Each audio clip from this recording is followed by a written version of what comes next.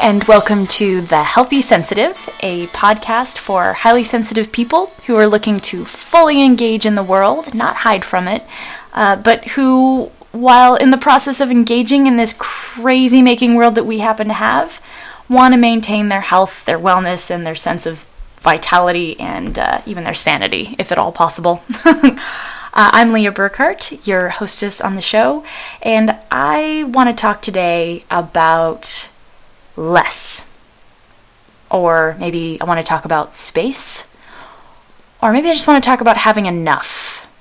I don't know. Not sure which of those three. I'm kind of still trying to decide which of them I'm gonna nail the nail on the wall here. At any rate, really what I want to talk about in today's episode is the idea of being deliberate, the value of being deliberate.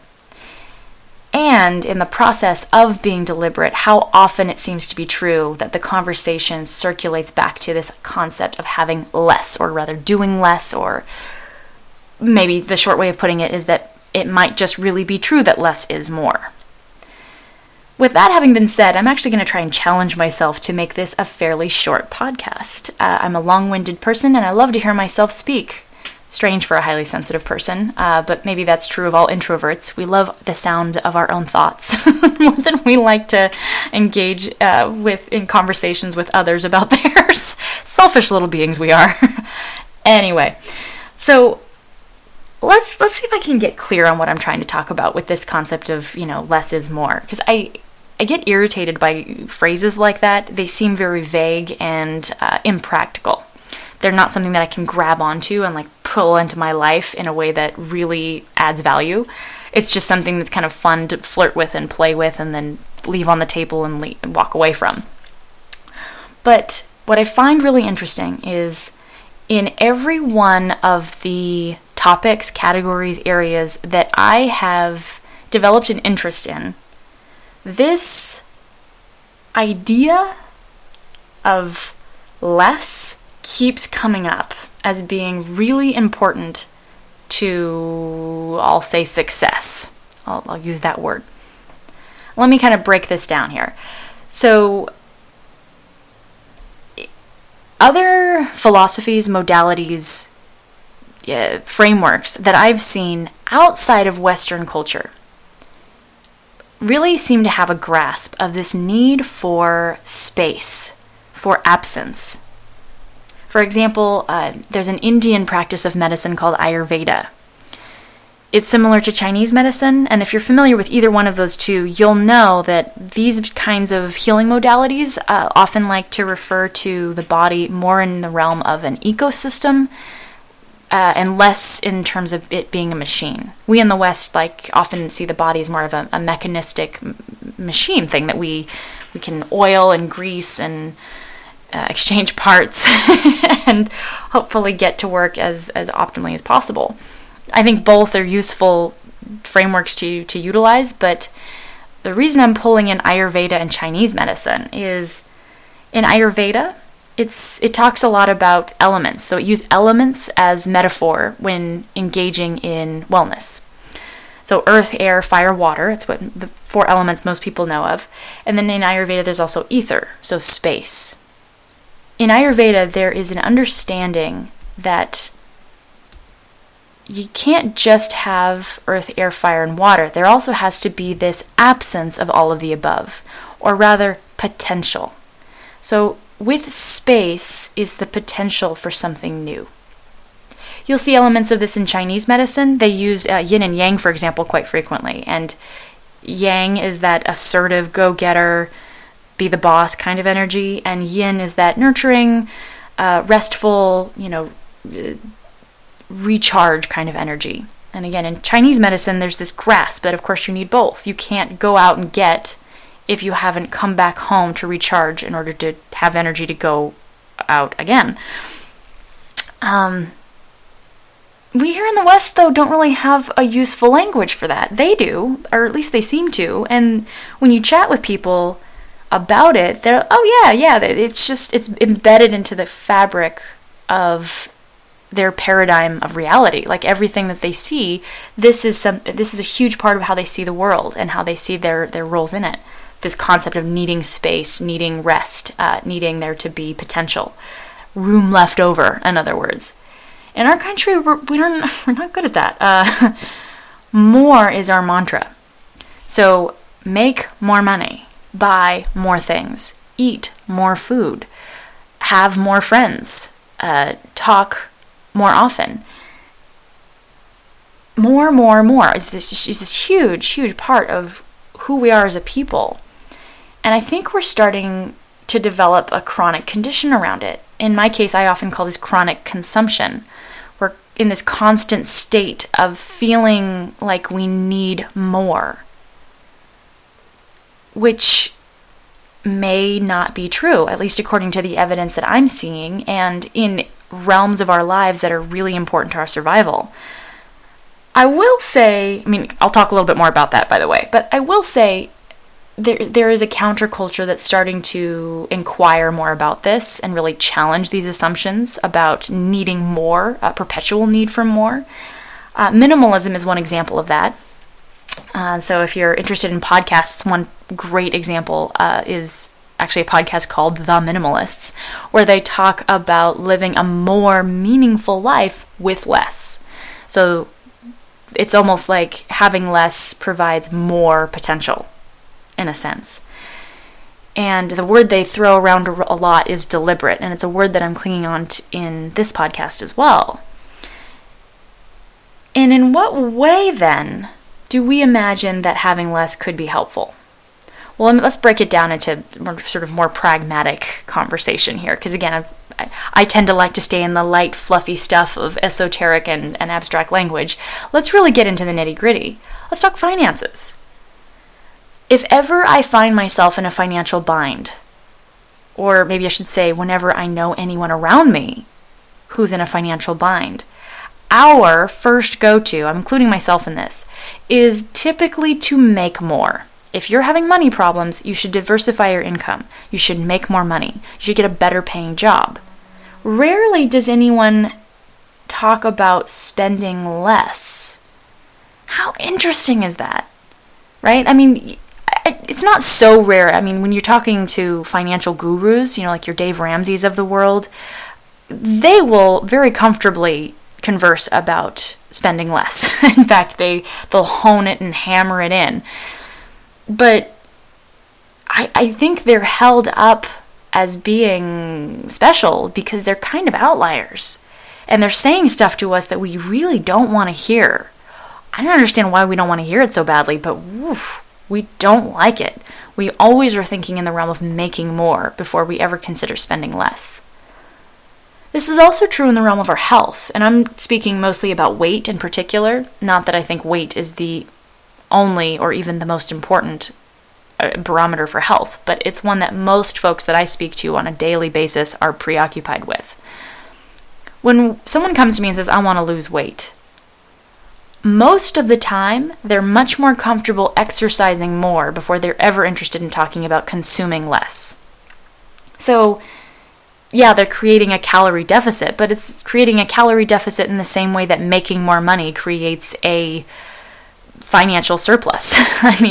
It's about making more, and in the case of weight management, exercise makes more, we'll say cash, quote unquote, to spend, quote unquote, in the realm of food. I can eat more if I exercise more, which, in terms of how the science, what the science says on that is more or less not really.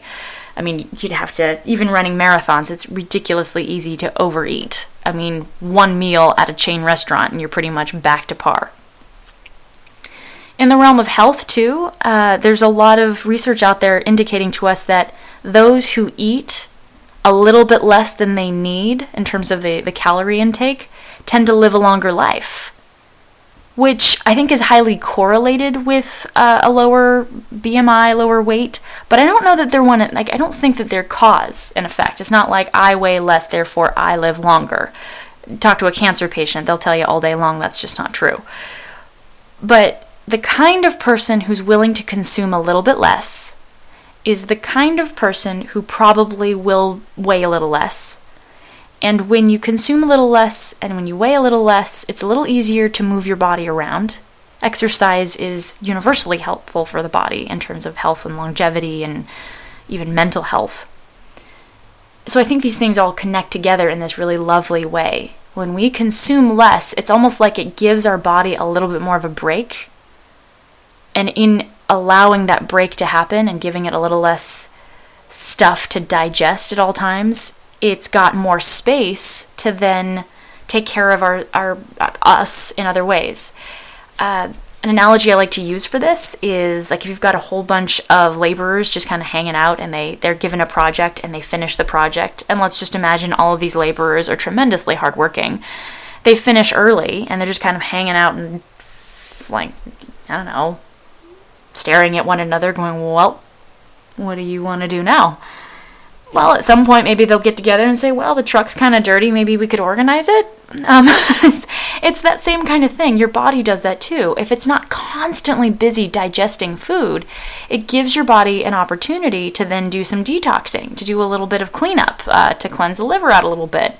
In fact, this is some of the takeaways from things like intermittent fasting, which I'm not suggesting we all go out and do intermittent fasting, but what's interesting about the research on it is that it's basically indicating to us when we give our bodies a break from consuming, it allows for the potential to heal. We'll also see evidence of how this can be helpful in the realm of personal and physical space. So, too much clutter often is associated with a more cluttered mind. I know that that's true for me. Headspace. There's just mountains of research about how important it is to sit down quietly and meditate. Meditation is huge. Even checking out and zoning out has its merits. So we often are sort of like, at least I know for myself, I get a little self-conscious when I zone out for a minute. Turns out that's a really helpful aspect of what the brain needs in order to recharge. It is just one other thing it does to kind of integrate new information. And finally, there's social space. And when I'm referring to social space here, I'm talking about how we schedule time for ourselves versus the time we schedule to be out in the world and doing our work, engaging with our friends, our family, our loved ones, our pets. Yeah. Let me just take a breath there for a second. Why talk about this in a wellness podcast for highly sensitive people?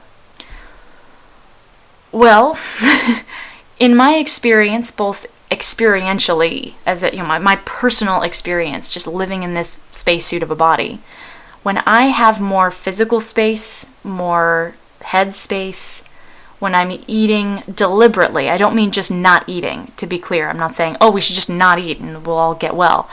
When I'm being deliberate about what I spend my money on, I am more at peace.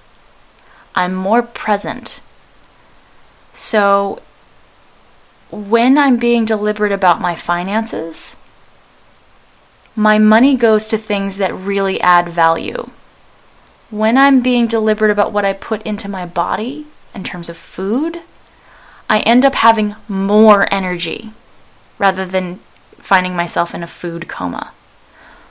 When I have more space, physical space around me, I feel at ease and I feel like there's potential for creativity. I've got room in my head, just as I have room in my room. When I meditate, I can think more clearly and more efficiently. And when I have time that's specifically just for me, not necessarily something I need to do or a place I need to be, just me time, my ability to be really present during those times I'm out with others, my capacity to be a good friend, a good sister, daughter, aunt, lover, friend,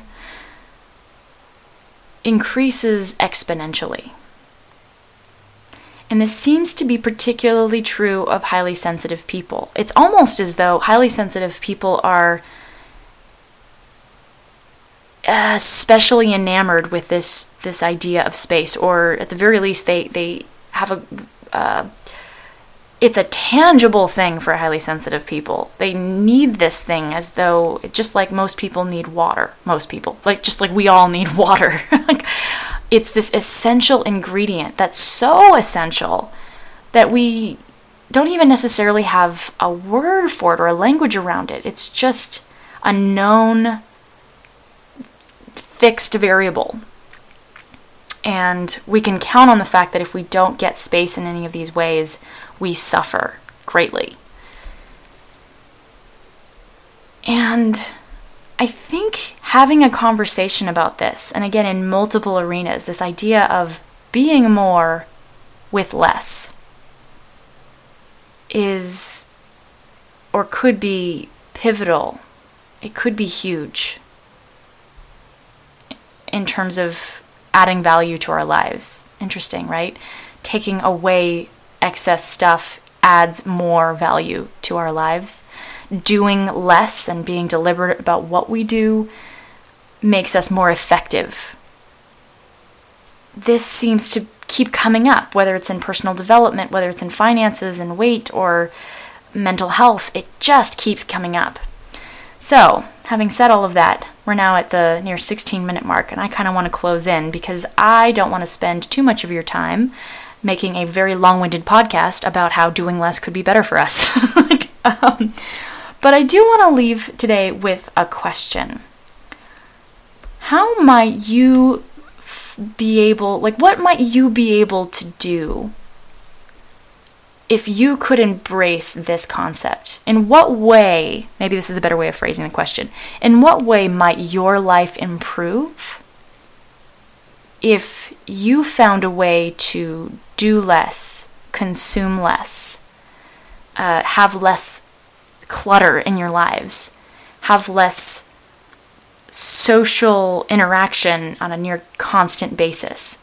How might less turn out to be more for you, if at all? Love to hear from you. You can send me an email at Leah Burkhart, LeahBurkhart 360 @gmail.com. You can also find me at my website, thehealthysensitive.com, and you can write in there. I would absolutely love to hear your thoughts on this. And if you don't want to particularly share them with me, then I do hope that it adds value for you, this idea of doing, consuming, needing less. All right. And with that, I leave you for the day, and I wish you a very pleasant, oh so fabulous, not too over bombarded week this week. Take good care and be well.